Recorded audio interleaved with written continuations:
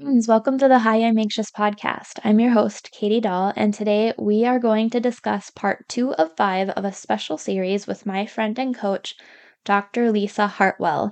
If you missed part 1, please make sure you go back and listen to it. Dr. Hartwell is an anxiety specialist who helps ambitious professionals and women in business, just like you and me, to create an easier life, even with anxiety. She'll teach us to create an anxiety master plan that can help us stop the cycle of anxiety. Let's dig into part 2 of 5 of this series with Dr. Hartwell so you can learn to create an anxiety master plan for your life. Hey, are you a high achiever who struggles with perfectionism? Do you get stuck in the cycle of overthinking? Do you do everything for everyone else because you think otherwise it won't get done? Do you feel like you should come with a disclaimer? Hi, I'm anxious. Hey, I'm Katie. Full disclosure, I'm not a therapist, doctor, or mental health professional. I'm just a career mama who also struggles with anxiety. For me, anxiety reared its head at the most inconvenient times, when I wanted to be present with my family, at those high-pressure business meetings, when I was laying in bed awake at night worrying instead of sleeping. I just wanted to relax and be able to have fun, and I know that you do too. What if you found tools to manage your anxiety? What if you knew how to enjoy life even though you are anxious?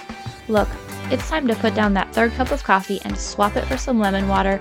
We're going to get control over anxiety so it can stop controlling you. Let's go, girl. Hi, friends. We're back with Dr. Lisa Hartwell. We're doing a 5-part series where we're creating an anxiety master plan for life. If you missed out on episode number 1 with Dr. Hartwell, you can go back there to listen to more about her story. And I'll also have information about her background, and where you can connect with her in the show notes. So welcome back, Dr. Hartwell. Thank you for being with us. Thank you. I'm excited to do day 2.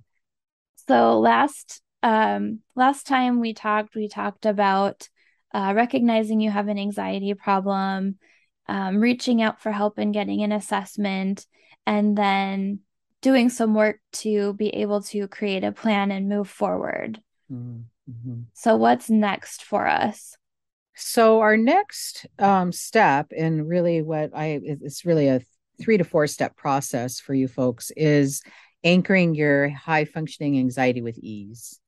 And I actually, my upcoming podcast is titled Anxiety Ease, because I do want it to be with ease, because I think there's this notion that managing our emotions, especially anxiety, because it's so activating, is hard. And I do think there's an easier way than we've either been taught or that we've self taught ourselves to learn, which is what I mentioned with the neuron pathways in our first episode together, that feels hard, but we can actually make it less hard and much more ease in our lives. And I So I'm think that's excited. that's something, an issue that people we work with have in common too, right? Like, so we're high functioning, we do a lot. I think we're used to life feeling hard. And for me, Mm. that was really eye-opening in working with you. It doesn't have to be. Yeah, yeah, I love that. I mean, I do say that I help ambitious professionals, right, with their high functioning anxiety, to help that overwhelm and that anxiety, that anxious feelings. But there is something that I love working with ambitious professionals, because I kind of picture it like Tai Chi, that at some point they come to me already activated and moving, and all I have to do is, okay, let me just move your shoulders this way, and then you can go that way. But it's easier to work with somebody who's already in motion, and Okay. that's really what ambitious professionals are. We are kind of always in motion. That's just who we are. Whether it's And helpful but or not to our own selves. absolutely. Yeah, yeah, yeah, exactly. We'll talk about rest probably in, I think it's episode 4, but we'll talk about the importance of going dormant for a while and resting. But that's right. It's actually an asset that we're ambitious professionals when it comes to high functioning anxiety anyway. And so, can we talk about that a little more too? Because sometimes I wonder, like, are you high functioning or ambitious to calm your anxiety? Are you engaging in behaviors to try to help yourself feel better? And they just so happen to a lot of the times be behaviors that reap a positive reward, like a Mm. successful career or business, for example. That's such a good question. Yeah. Are you high functioning or do you have high functioning anxiety? Are you ambitious? Is that ambition creating that neuron pathway that is leading to high functioning anxiety? Is that kind of your question? Yeah. Yeah, it's a really good one. And I don't know if that's Um, a chicken or egg type of question, and yeah. maybe it's a combination. Well, when you think about just basic learning theory, and especially with neuron pathways only grow because they get reinforced over and over, much like we talked about in episode 1 with those grooves in the road.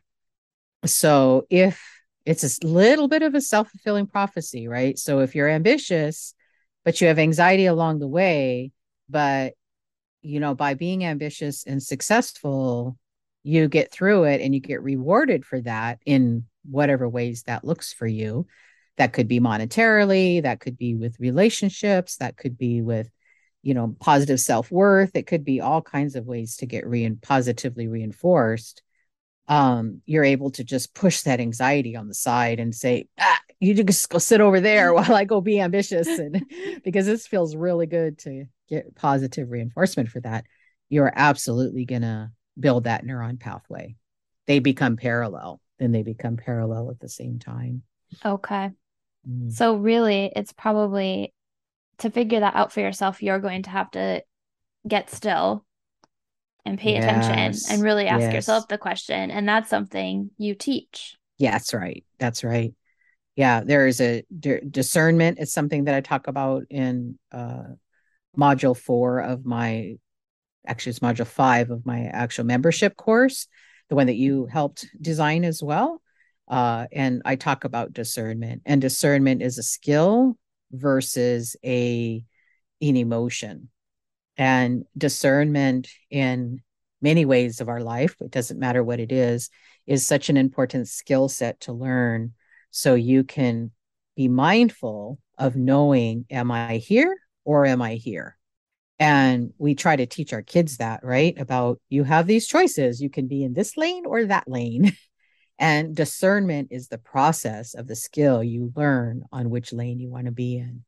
And what I teach is how to be okay with managing your high functioning anxiety parallel with being ambitious.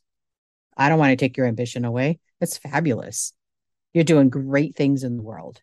But let's have you live a long, healthy life Mm. that doesn't get shortened because it's too tiring on your brain and your body, your physical symptoms, system, So we can use that ambition as an asset to help us with our anxiety. It doesn't have to and vice exacerbate it. versa.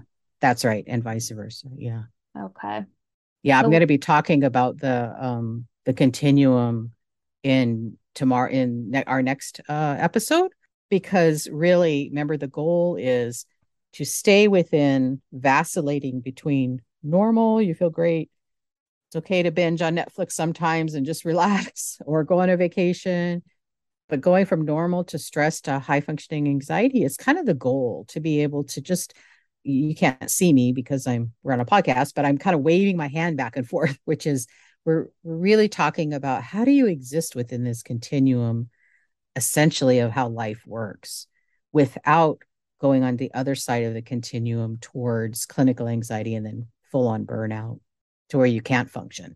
That's really what the goal is. So, so how do we determine where we're at on that continuum?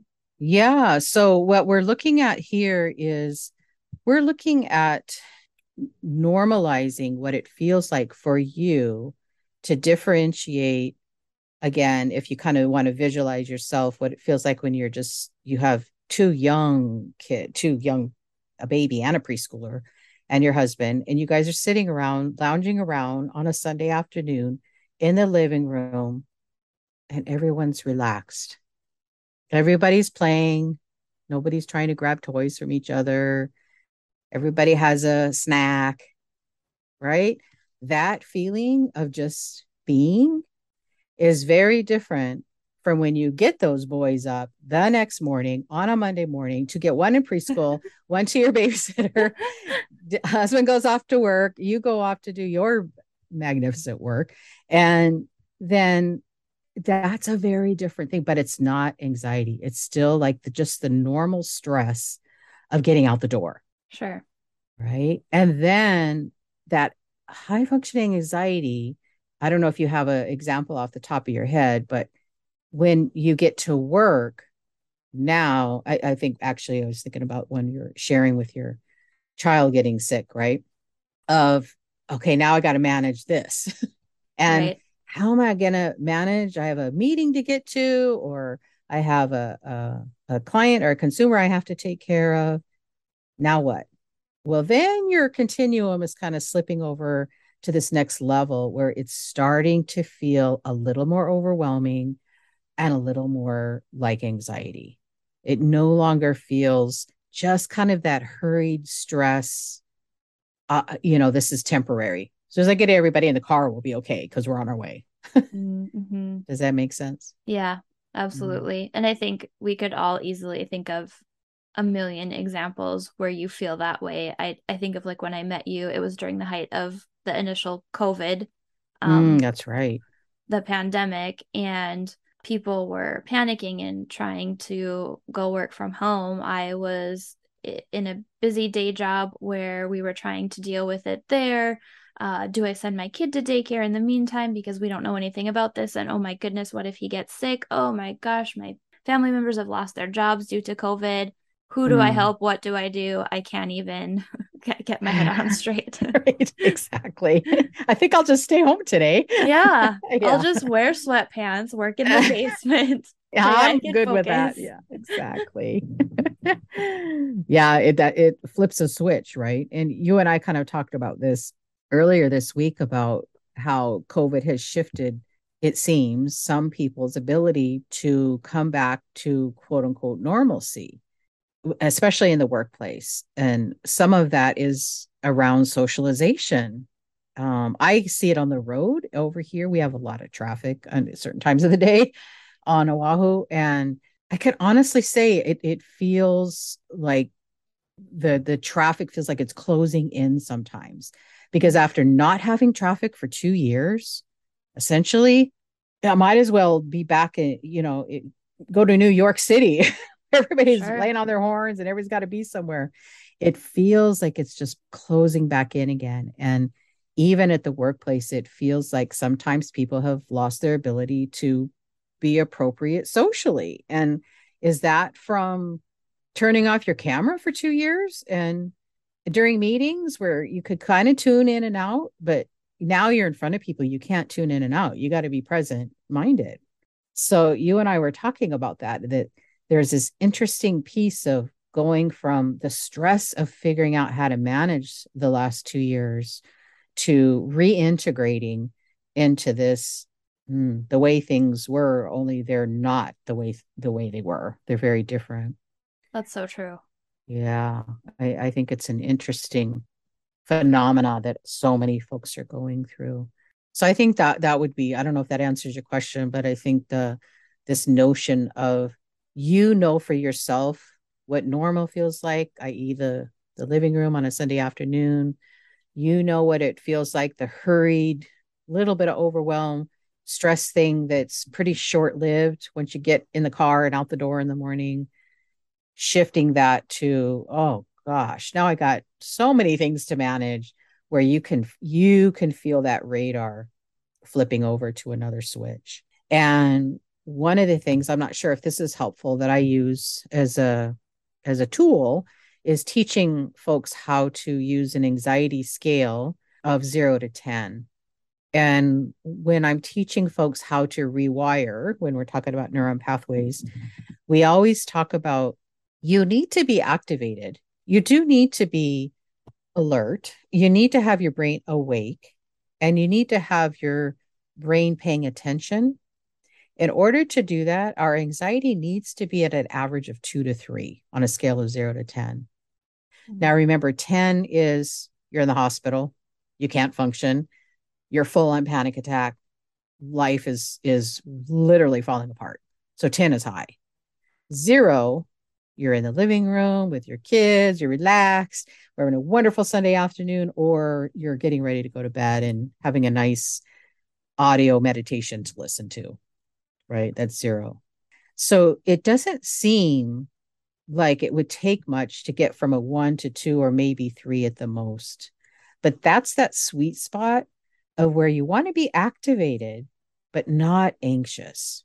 Mm. And when you are able to recognize that within yourself, and the reason I have people do that subjectively, because I can't tell you what a 2 or 3 is for you. Right.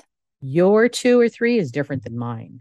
Partially because I don't have anxiety as is a normal thing. I definitely lean towards high functioning anxiety when I get triggered from things that are problematic for me in my life.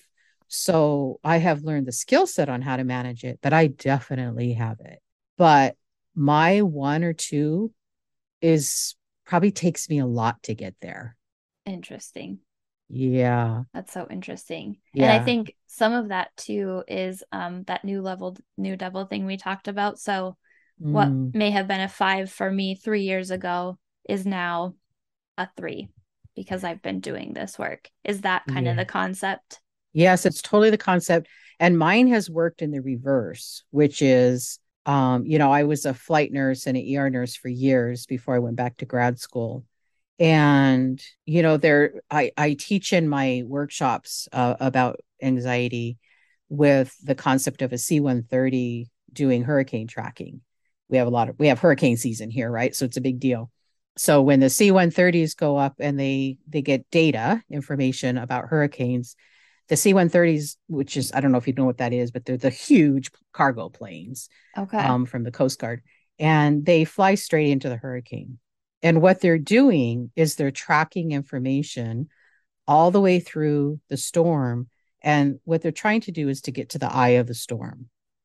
And I have a video that I show in my workshops, which is once you get into that eye of the storm, they're dropping little cylinders out of the plane on their way through to the eye of the storm. It's peaceful. It's literally sunny in there. It is unbelievable. There's no rock and rolling going on. They're not being thrown around the aircraft or anything. It's the most unbelievable situation you can be a part of and witness. All of those guys are a bit of cowboys and cowgirls up there, believe me. But they are just hooping and hollering because they're rocking and rolling as they're going through 200-mile-an-hour winds, right? But Wow. then once they get in and the wings level off, it's just quiet. That's where I used to sit all the time during every flight that I ever had. And I did thousands in my 8.5, 10 year of doing that. My anxiety, the only time it would ever come up in that situation was maybe if a patient was crashing, but even then I knew what I was doing, so it wasn't an issue. It was probably more if the patient was crashing and we were in a storm. That was probably like, okay, because you're bouncing too, trying to do your work. But through the years, and some of it might be age, I have felt that my anxiety, and I'm full disclosure, I'm in full menopause right now. So that might be part of it. But the idea of, I think my tolerance for things has decreased. So I have found in a few decades later now, my anxiety seems to be triggered a bit quicker. Now it's not as intense, it doesn't go up to a 5 or anything, but I have found that it takes less to get me to a 1 or 2.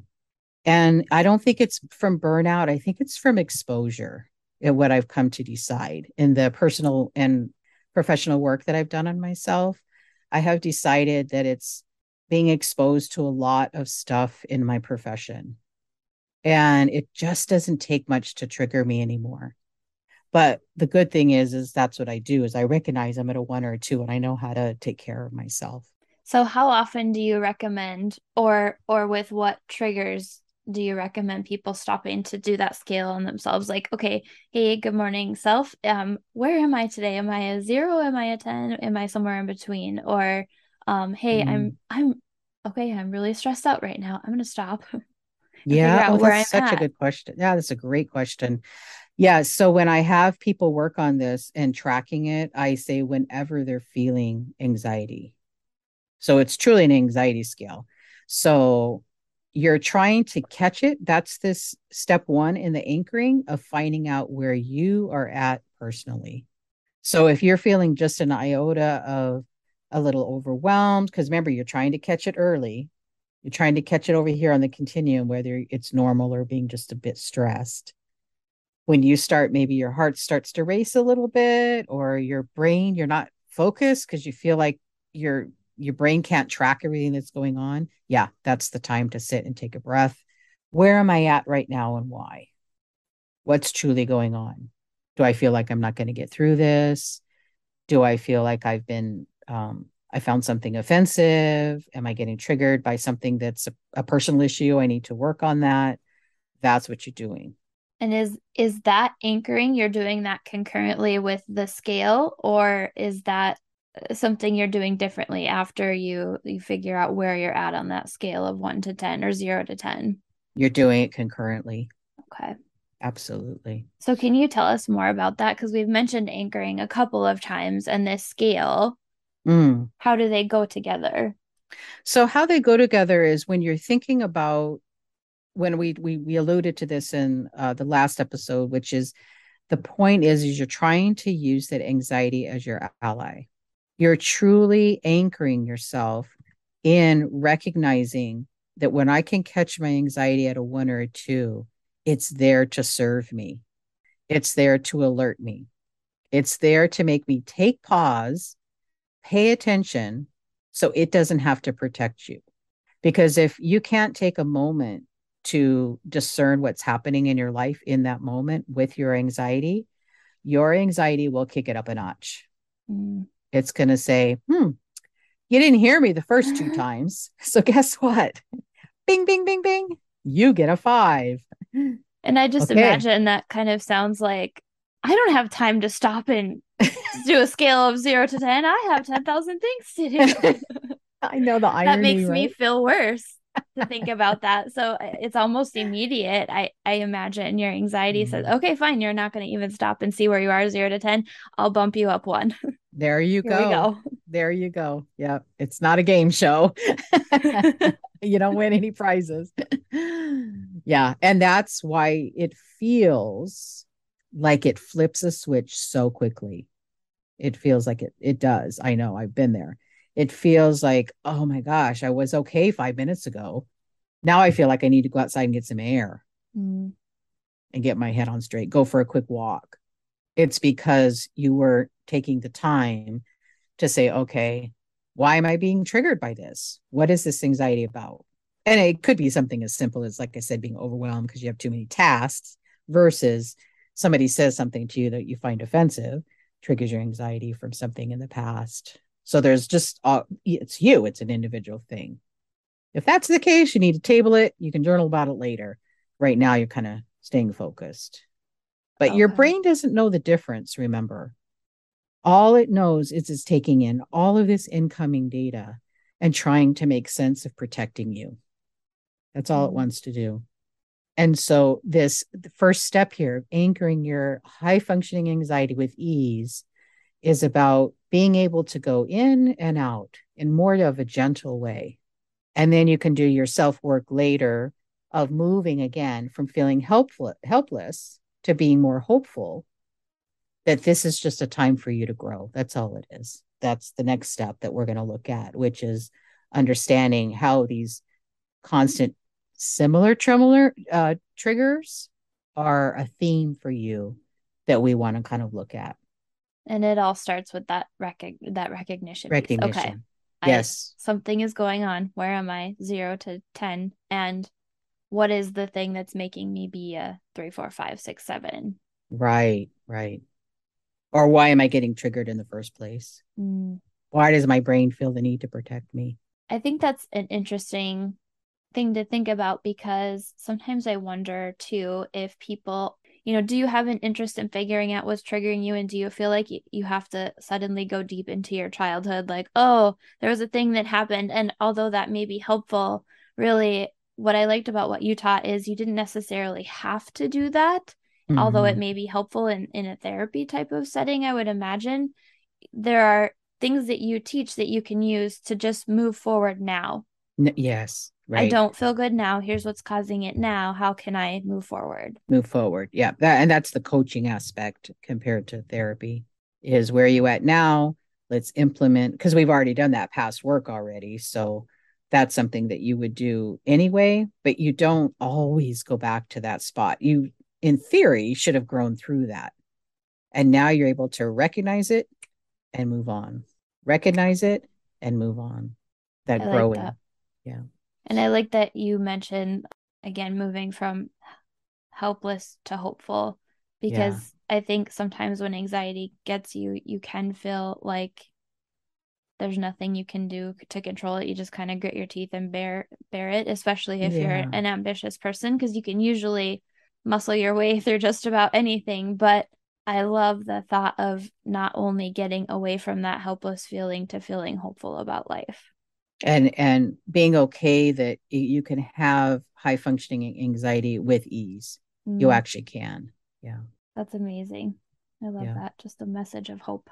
Mm-hmm. It's possible. So, what's next? I feel like, we talked about recognizing you have an anxiety problem. We talked about using the scale to decide where you're at. And then we talked about recognizing your trigger. And then what comes after that? So we're going to talk about in the next episode of how do you assess this continuum from stress to high functioning anxiety to clinical to burnout, and what do we need to do in order to move through that continuum and with ease, essentially. Great. Exciting. Yeah. Looking forward to it. Helpless to hopeful. Helpless to hopeful. There we Absolutely. go. Okay. Wonderful. Thank you. Yeah. Thank you. Thank you. I'm looking forward to the next one. Same here. I hope you enjoyed today's episode, and please make sure to join us tomorrow for part 3 of 5 of this series to create an anxiety master plan for life. Also, please come join my free Facebook group so you can share how you will work to create your own anxiety master plan for life. You can find the link to the Facebook group in the show notes. I look forward to talking with you tomorrow. Hey friend, thanks for being here. Did today's episode help you feel more in control of your anxiety? Did it inspire you to rest or relax? Or maybe it challenged you to really look at why anxiety is a part of your life? If so, I'd love to hear from you. If you would take 30 seconds, pause this episode, scroll down in Apple Podcasts, and leave me a review, I would be so grateful. See you next week. Disclaimer, I am not a medical professional, and this podcast is not providing therapy or medical treatment. Contents of the podcast are for informational purposes only and are not a substitute for professional medical advice, diagnosis, or treatment. Always consult your healthcare provider with your health questions and concerns.